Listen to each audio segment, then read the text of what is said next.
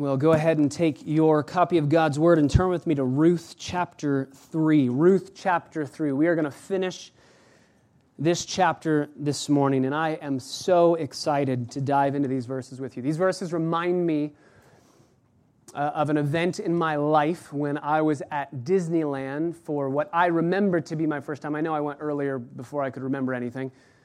But I remember when I went to Disneyland for the very first time in my own memory, I remember specifically going to what has become my favorite ride at Disneyland, the Peter Pan ride.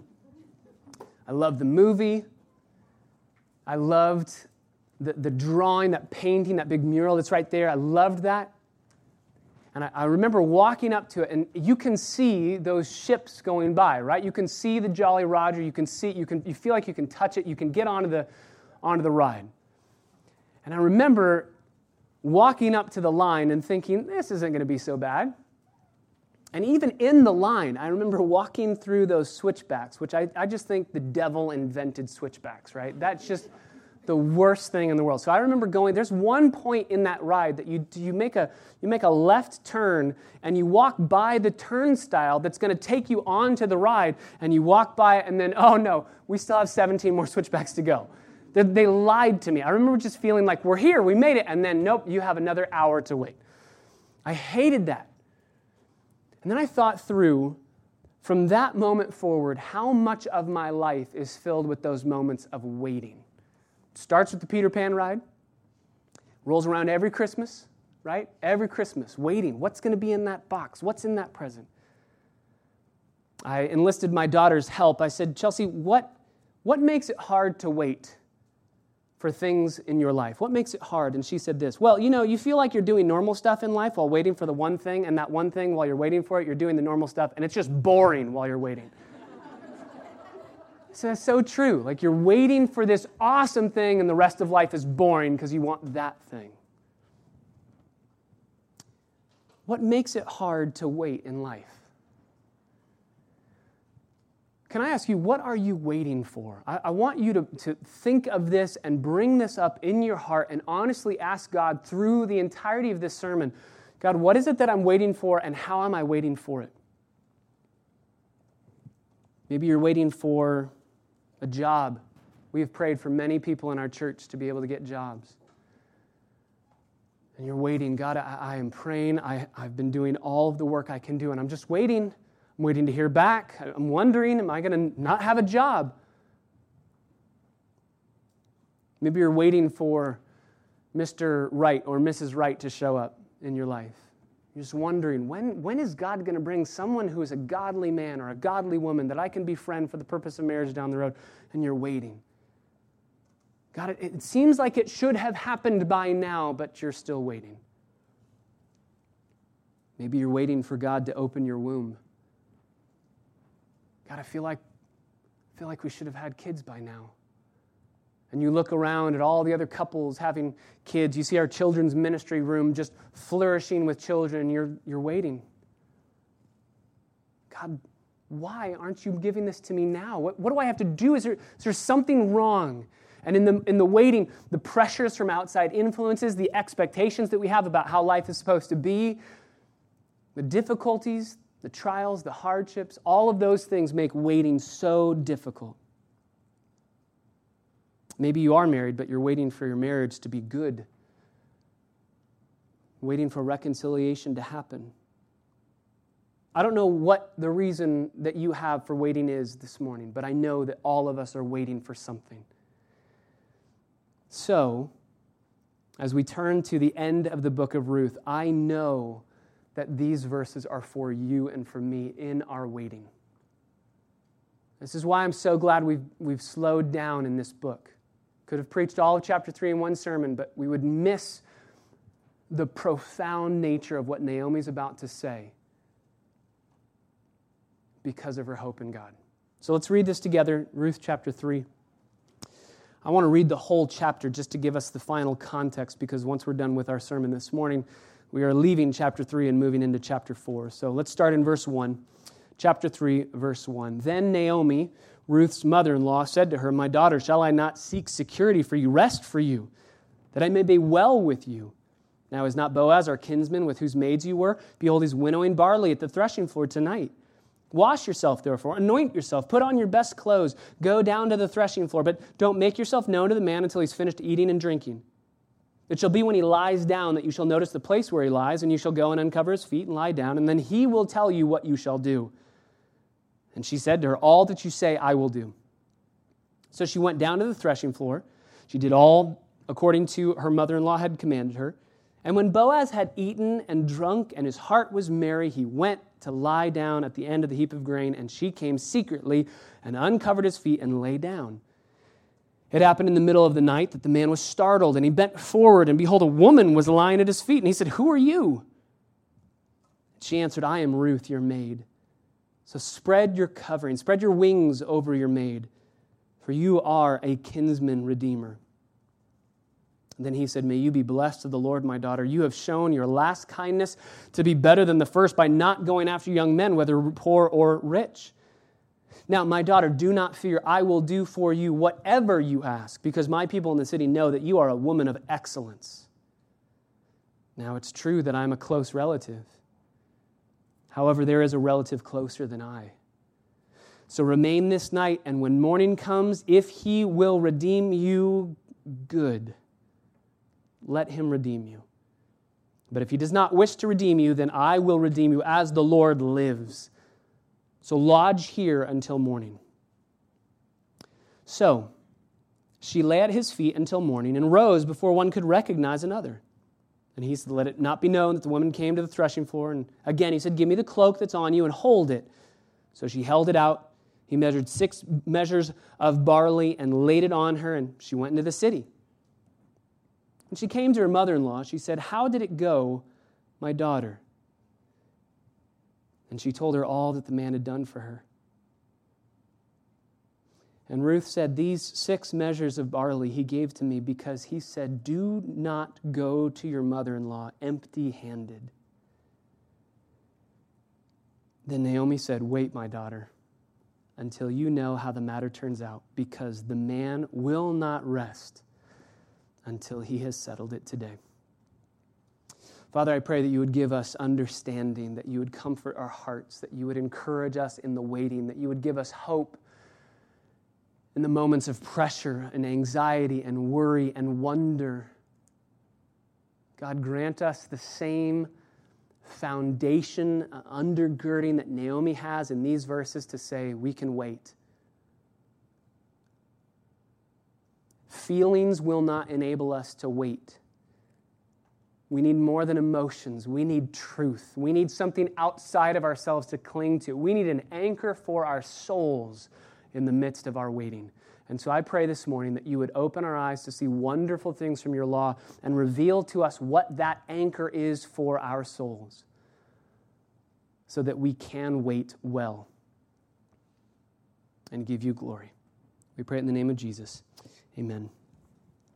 Ruth chapter 3, verses 14 all the way down through verse 18 is the section that we're going to be looking at this morning. And I wanted to read the whole section, and I want to just give one summary statement of what's happened. Remember back at the beginning of the chapter, Naomi had said, we have a plan. God is a sovereign God, and in his sovereignty, he's enabled us to have this man named Boaz, who is a relative. There's no obligation here. He doesn't have to redeem you, but maybe he will redeem you. Maybe you can be married. You've already been married before, Ruth, but your husband died. You were unable to have children in that first marriage, but maybe you can have security. So that's why she says to Ruth, go with this crazy plan, which we spent 2 weeks talking about what this plan looks like. Naomi believes, I want to remind us, she believes in the sovereignty of God, and that is why she's doing what she's doing.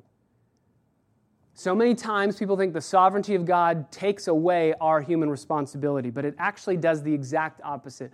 If God is sovereign, that doesn't stifle our actions, that stimulates our actions. It does not take us away from acting. It moves us towards acting. It energizes us. We know God's working, so we're going to work too.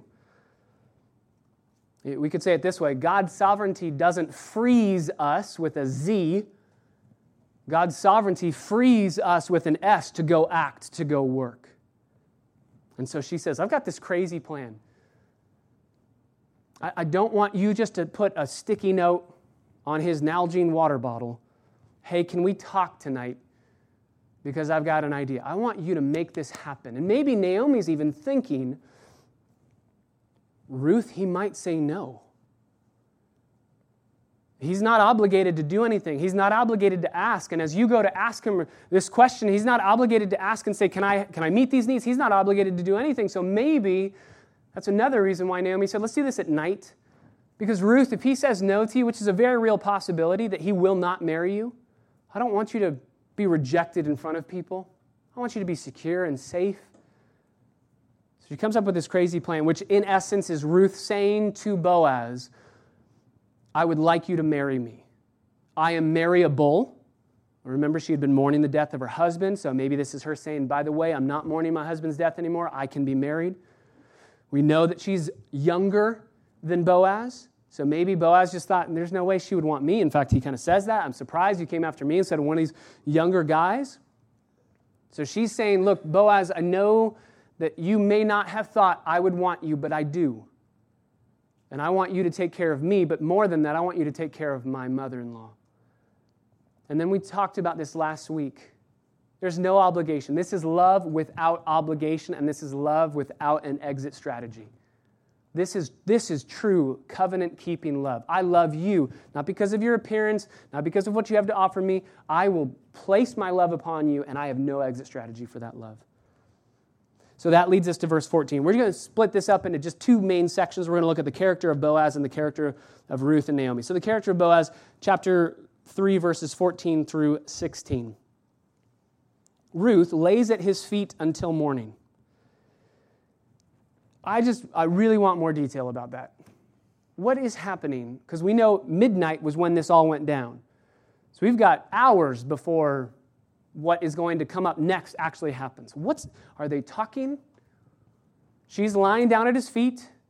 He had said very purely at the end of verse 13, lie down until morning. The better translation is lodge here, because there's a word in Hebrew that means lay with me. And if you say that, you're asking for some sexual things to be going on. And he says, no, we're not talking about that. Lodge with me. Stay here, remain with me, don't lay with me, lodge with me. He's pure, he's protecting her. We even see that in verse 14 and 15 about taking care of her, put your cloak on, go before anybody can see you. But what was happening that evening? Were they talking? Were they just super excited about the plans? Were they talking about the plans? Were they talking about that near relative that's actually a closer relative that might undo the whole operation? We don't know. The text doesn't say, but I look forward to talking with Boaz and Ruth in heaven one day to figure out what happened after that conversation. But he says, middle of verse 14, to Ruth, let it not be known that you came here to the threshing floor. Again, threshing floor is a place where there was a lot of immoral activity going on. Prostitution was happening. So Ruth, I don't want anybody to get an idea negatively about your character. You have an amazing reputation. You're a woman of excellence. So let's get you out of here before anybody can see you. It's not that she had done anything wrong. He wants to make sure that nobody thinks that she had done anything wrong. But she cannot leave without a generous gift being given to her and to her mother-in-law, which is always the case with Boaz. You can't leave until I give you food. And remember the first time this happened, you can't leave until I give you food and extra food and a doggy bag. You can't leave until I give you all of this stuff. So, verse 15, give me the cloak that's on you. Again, that word cloak, verse 15, is the better translation. It's the exact same word in Hebrew in verse 3, best clothes, but it's cloak. It's your outer garment. It's not that she was dressing up all pretty. It's you had a big, huge outer garment that's around you. It's a cloak. Hold it so I can pour some barley in.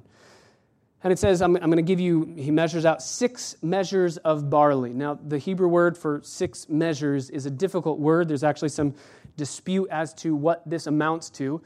The good news is there's only 2 options as to what this could amount to. One is 500 pounds of barley, and one is 50 pounds of barley. I'm going to go with 50 pounds of barley because 500 won't fit in a cloak, and Ruth is a very strong woman, but she can't carry 500 pounds. So about 50 pounds of barley in her cloak on her, she's going to take home. There's one last thing that we need to mention. My Bible actually has a little number next to the word she at the end of verse 15. I don't know if your Bibles have that. We understand the text of Scripture based off of going back to old texts, old documents of Scripture, and they date way, way back, 300s, 400s BC that we get these manuscripts from. The older that they are, the likelier they are to be identical to what was originally said. So the older the manuscript is, the less time there is for somebody to tamper with it, to put some added words into it, or take things out. So we want old manuscripts to tell us what the text was actually saying. The oldest manuscripts that we have of the book of Ruth does not have a feminine here for she, but a masculine for he. He went into the city. And not only because we believe in the older texts of Scripture, they are the ones that help us identify what actually is in the Word of God, but also because of the context. He says, you go home, and I'm going to the city right now to get this thing done. We know he is booking it to the gates because he wants to make sure I can marry Ruth today. I'm figuring this out today. As the Lord lives today, I will redeem you. Remember, he said that in verse 13. Remain this night. When morning comes, I'm making this decision. This is happening. So he rushes into the city, and that's going to be important come the end of this chapter. She comes to her mother-in-law. What must Naomi have been doing that night? I don't think she slept much that night. Pacing around.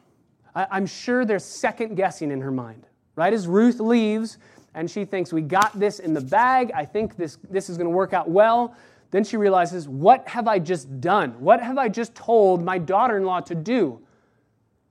There's so many ways that this could go bad. The easiest way that this could go bad is just Boaz says no. But there are so many things that could go wrong. She could get robbed on the way there. Remember, we are in the days of the judges. Nothing good is happening in these days. She could be kidnapped. She could be killed. She could be raped. There are so many things that could go wrong on her way there, when she's there, or on her way back. So Naomi's wondering, is she okay? What's going on? I don't think that she's sleeping a wink that night. She's nervously pacing around. And when Ruth opens the door to their little home, she rushes in, verse 16, and says, my Bible says, how did it go, my daughter? How did it go, my daughter? Literally, she says the exact same Hebrew words that Boaz said when Ruth woke him up in verse 9.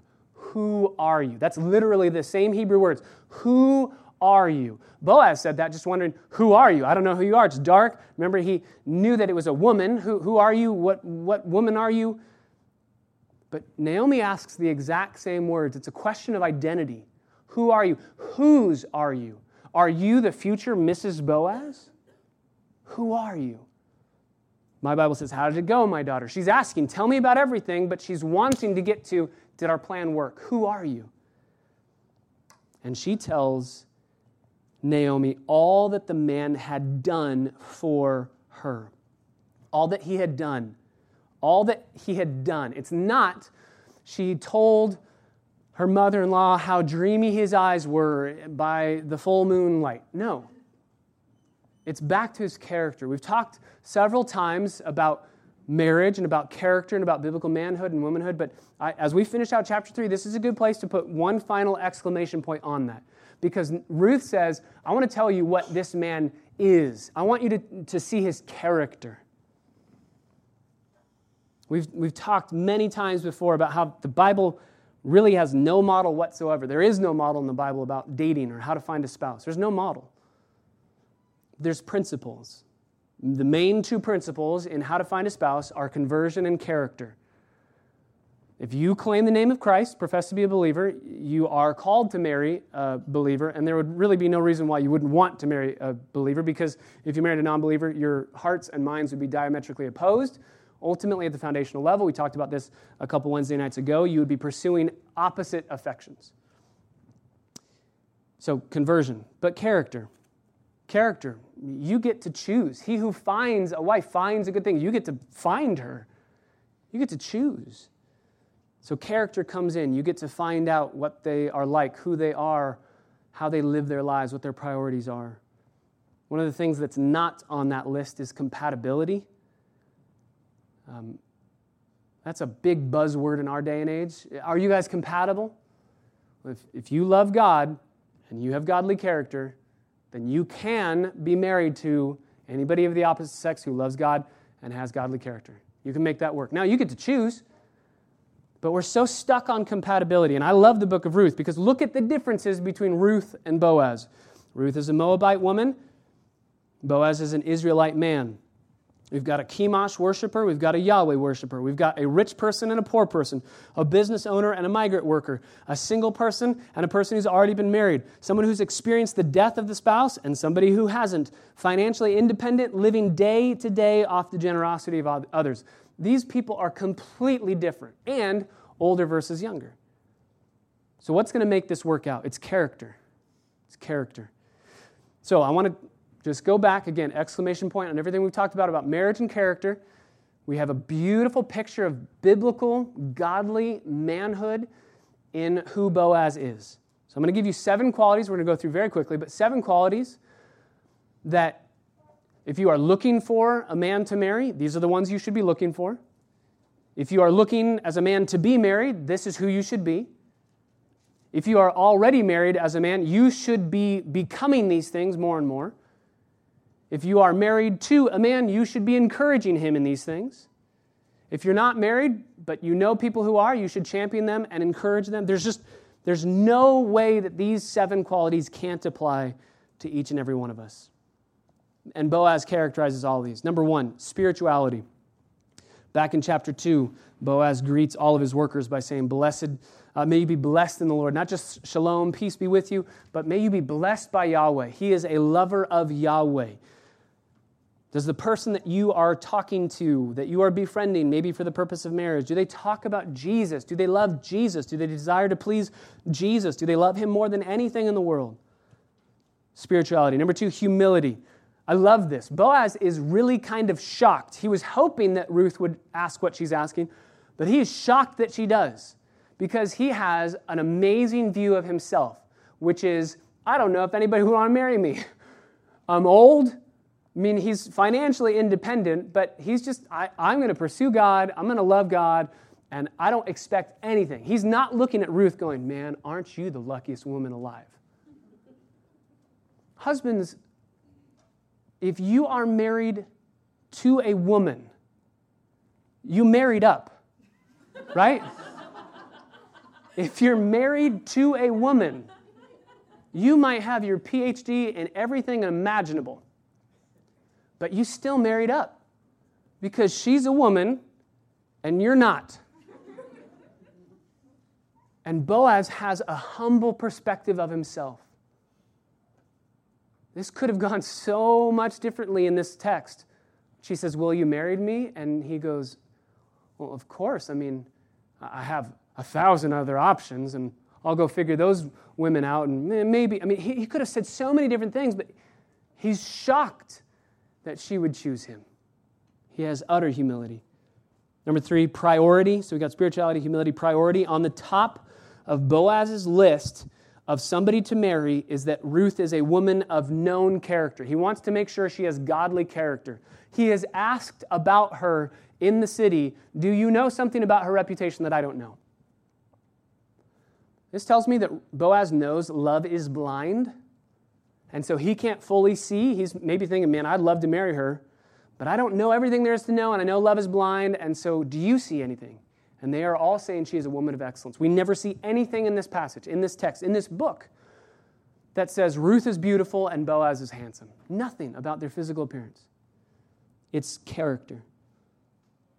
He knows that she's the Proverbs 31 woman, and Proverbs hasn't even been written yet, but he knows that. Number 4, honesty. He's a man of integrity.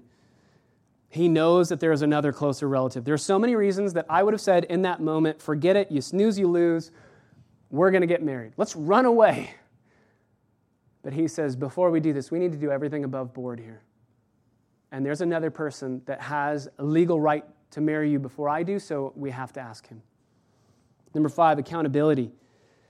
Accountability. We're going to ask at the gate, and if he redeems you, then let him do that. Find somebody and become somebody who is willing to set aside personal feelings in order to do what is right.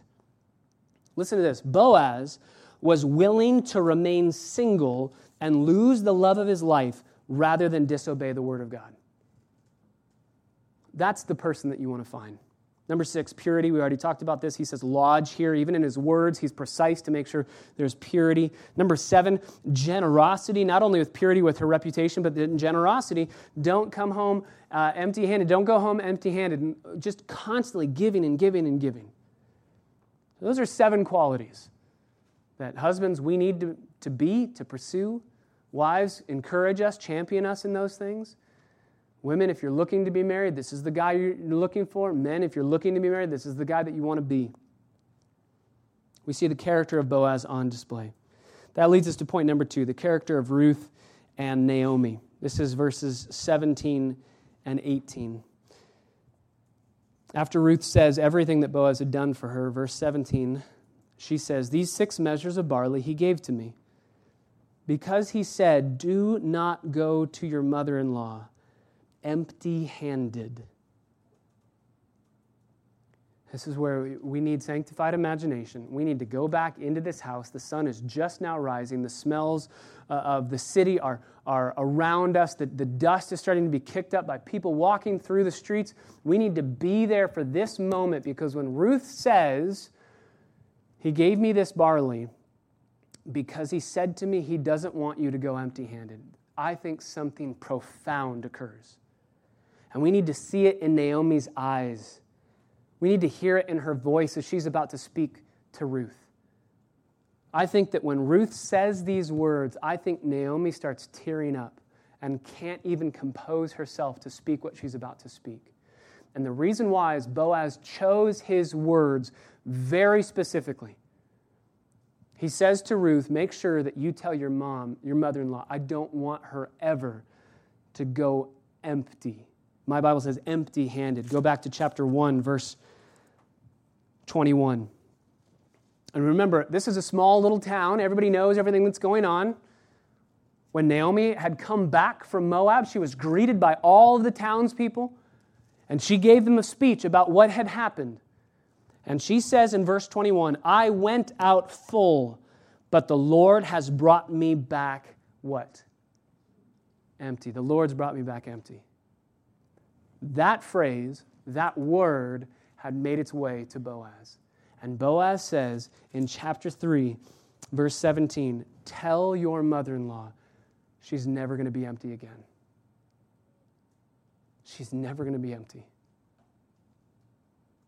I want her to know that God might have given her bitter circumstances, and he did, and they were difficult, and she was right in saying that. She never didn't trust God. She trusted him. She's clinging to hope, but she's struggling. And Boaz says, "Oh, I want you to tell your mother-in-law she's never going to go empty again. She's never going to go empty again." And the way in which she is encouraged in that area is 6 measures of barley. Just a little thing. Here, 50 pounds, here you go. A kind, small gesture of love. And behind it is a promise. I'm going to be used by God so that you will never go empty. Has God reminded you, just even this last week, with 50 pounds of barley, so to speak, in your life, in your lap, has God reminded you this week, you're not going to go empty-handed? I'm going to take care of you. It doesn't have to be something huge, something big. It can be. Like last week, we were able to partake of communion. That is an enormous place where God himself is saying, you're never going to go empty-handed. I'm always going to be with you. I will always care for you. But it's little things. It's little things. A relationship with somebody where you're talking and you realize God is working through them, speaking to you, encouraging your heart, and you're not going to go without. God's going to take care of you, and he's never going to leave you or forsake you. Naomi says, wait, verse 18. Because of Boaz's character and because of this amazing token of kindness, she tells Ruth, wait. Literally in Hebrew, sit still. Just sit still. There's nothing left for us to do. And at this point, I say, what? Like, no way am I waiting. We're wondering what's going to happen with Boaz at the gate, and Naomi says, we're done. We can just sit down. Let's just enjoy the rest of the morning and just see what happens. This is where I say, I'm pacing around. I'm looking out the window. I'm texting the people that I know. What is going on? Does anybody see Boaz? But she says, wait. Wait, my daughter, until you know how the matter turns out. For the man will not rest until he has settled it today. Wait, my daughter, until you know how everything falls out. She even uses the language of just let it happen. It'll fall where it falls. God's in control. We've done what we're supposed to do. Let it happen. And he's going to finish it. He will not rest until literally he has finished everything. He won't rest until he has finished it all. That's another beautiful picture of what a husband's supposed to be, right? Just let him do everything. Take it all, finish it all, and we get to enjoy the fruit of his labors. But she says to Ruth, wait. Margaret Thatcher, who was the former Prime Minister of England, once said, I am extremely patient, provided I get my own way in the end. And honestly, if there's ever a situation in which you have to wait, this is the situation, because she literally says, he's going to settle it today. This is my kind of waiting. We have to wait not even 24 hours. It'll happen, so just wait, just rest. But you have to surrender everything. Stay put, stay calm, just sit still. It's out of our hands, and we don't need to worry about it. But here's the key. She has told Ruth that she can wait. Why can Ruth wait? Ruth can wait because Boaz will not wait. Ruth can rest because Boaz is never going to rest until this thing happens. Ruth can sit still because Boaz is doing anything but sitting still. That's why going back up to the end of verse 15, he goes into the city. He's working, and she sees him working. As they part ways, she's going home to rest, and he's going to the city to work. So she can rest. She can rest. Naomi, in her fullest expression thus far in this book of trust in God's providence, with optimism and with hope, no longer Mara, she says, we can wait. God is a good God. He's provided. Notice how every single chapter has ended with barley. End of chapter 1, there's a barley harvest. End of chapter 2, there's barley harvest. End of chapter 3, barley's been given to Naomi. And notice how the end of every chapter goes back to Naomi. This book is called Ruth, but it's all about Naomi. It's all about where's Naomi? How's Naomi doing? And this chapter is where she gets it. God has not forgotten me. It felt like he did. I was struggling with whether he did or not, but I know now he has not forgotten me. That's why we can sit back and rest, because this is all in his sovereign hands. God has brought us this far, and maybe he will take us all the way home to hope and provision.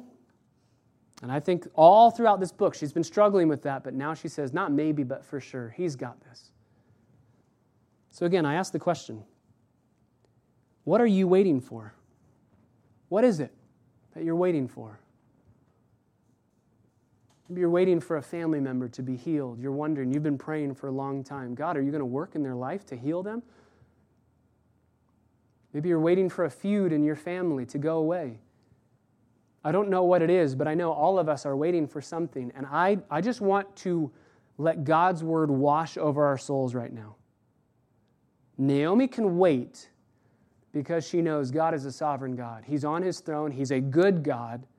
Remember, she said that. Even in her distress, in chapter 1, before she says, call me bitter, God's given me bitter circumstances, she had told Orpah and Ruth, hey, you guys go, and I'm going to pray that God would give you hesed. I'm going to pray that God would give you goodness and kindness and that mercy, with that love with no exit strategy. I'm going to be praying that for you because I know God gives that.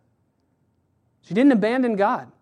And even when she felt abandoned by him, she says, I know he's here. This has been difficult, but I trust him. But she struggled with hope, and here, her struggle is gone. I can trust. Why? Because God is sovereign. God is good. So what I want to do is I want to just read. You can write these references down. We're not going to look them up because we don't have time. I want to just read a number of passages that deal with waiting. And let the Word of God wash over your hearts, wash over your souls, wash over your minds. And in whatever you're waiting, let these already begin applying to your situation, knowing the character of God. Psalm chapter 27, verse 14. Wait for the Lord. Be strong and let your heart take courage. Yes, wait for the Lord. Psalm 37, verse 9, evildoers will be cut off, but those who wait for the Lord, they will inherit the land. There's hope coming. Psalm 37, verse 7, rest in the Lord. Wait patiently for him. Don't fret because of him who prospers in his way, because of the man who carries out wicked schemes. No, wait and rest in the Lord. Psalm 37, verse 34, wait for the Lord. Keep his way. He will exalt you, and you will inherit the land. Psalm 62, verse 5, wait, my soul, in silence for God alone, for my hope is from him. Sometimes the waiting is in silence. Sometimes the waiting is in complete silence. And sometimes, if we're honest, we can misinterpret the silence of God in our situations as the absence of God. He's not absent. He may be silent, but he is not absent. Psalm 69, verses 3 and 6, I am weary with crying. My throat is parched.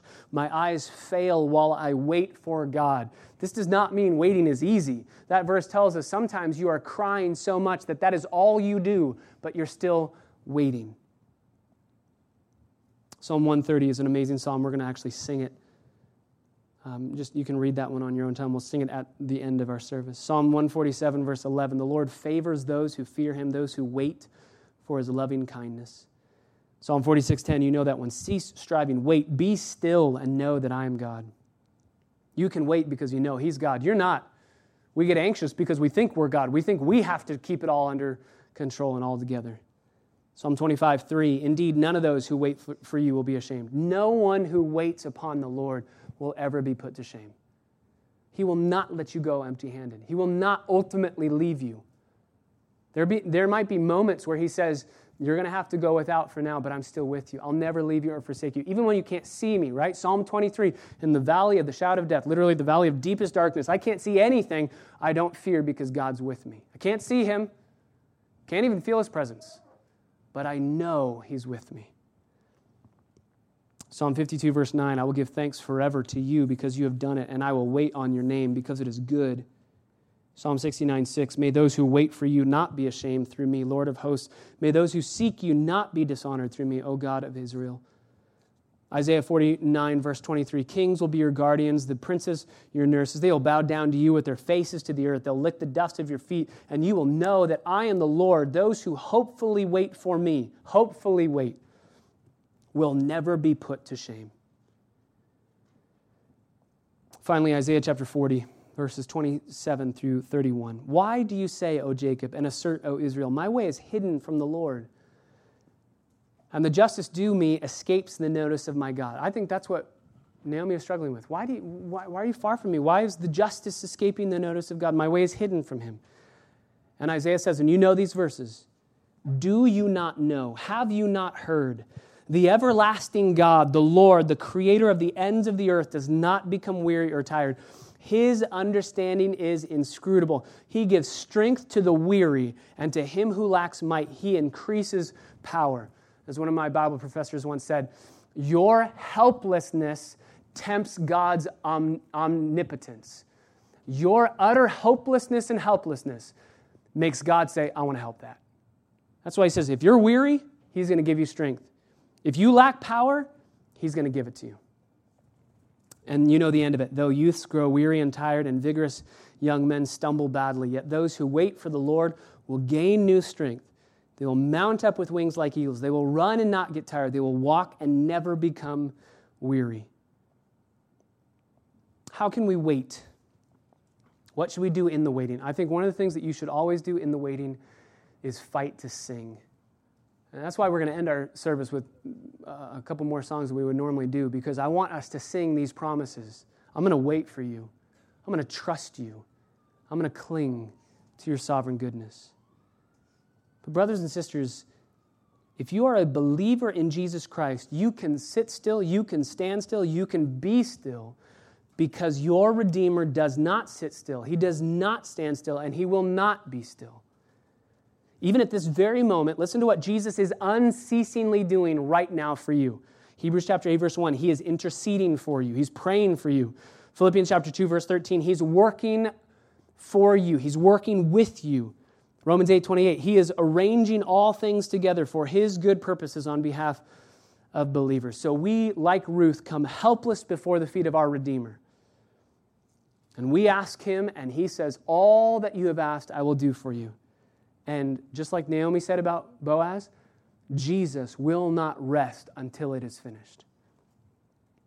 The reality of the book of Ruth, the purpose of the book of Ruth, is not to get you to do anything. This is not a book saying, so now go and do this, now go and do this. This isn't a book getting you to do something. It's a book getting you to realize something.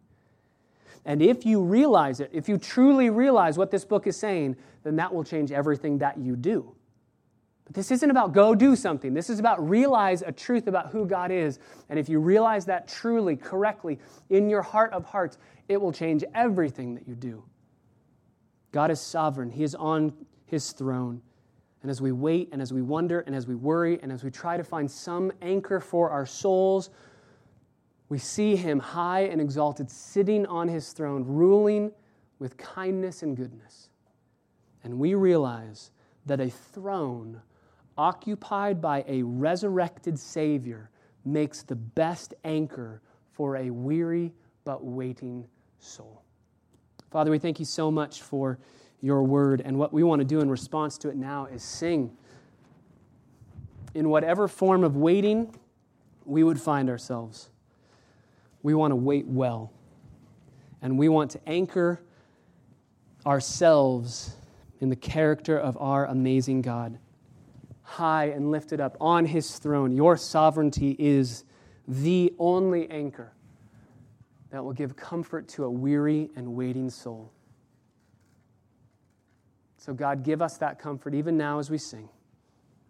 In the name of Christ we pray.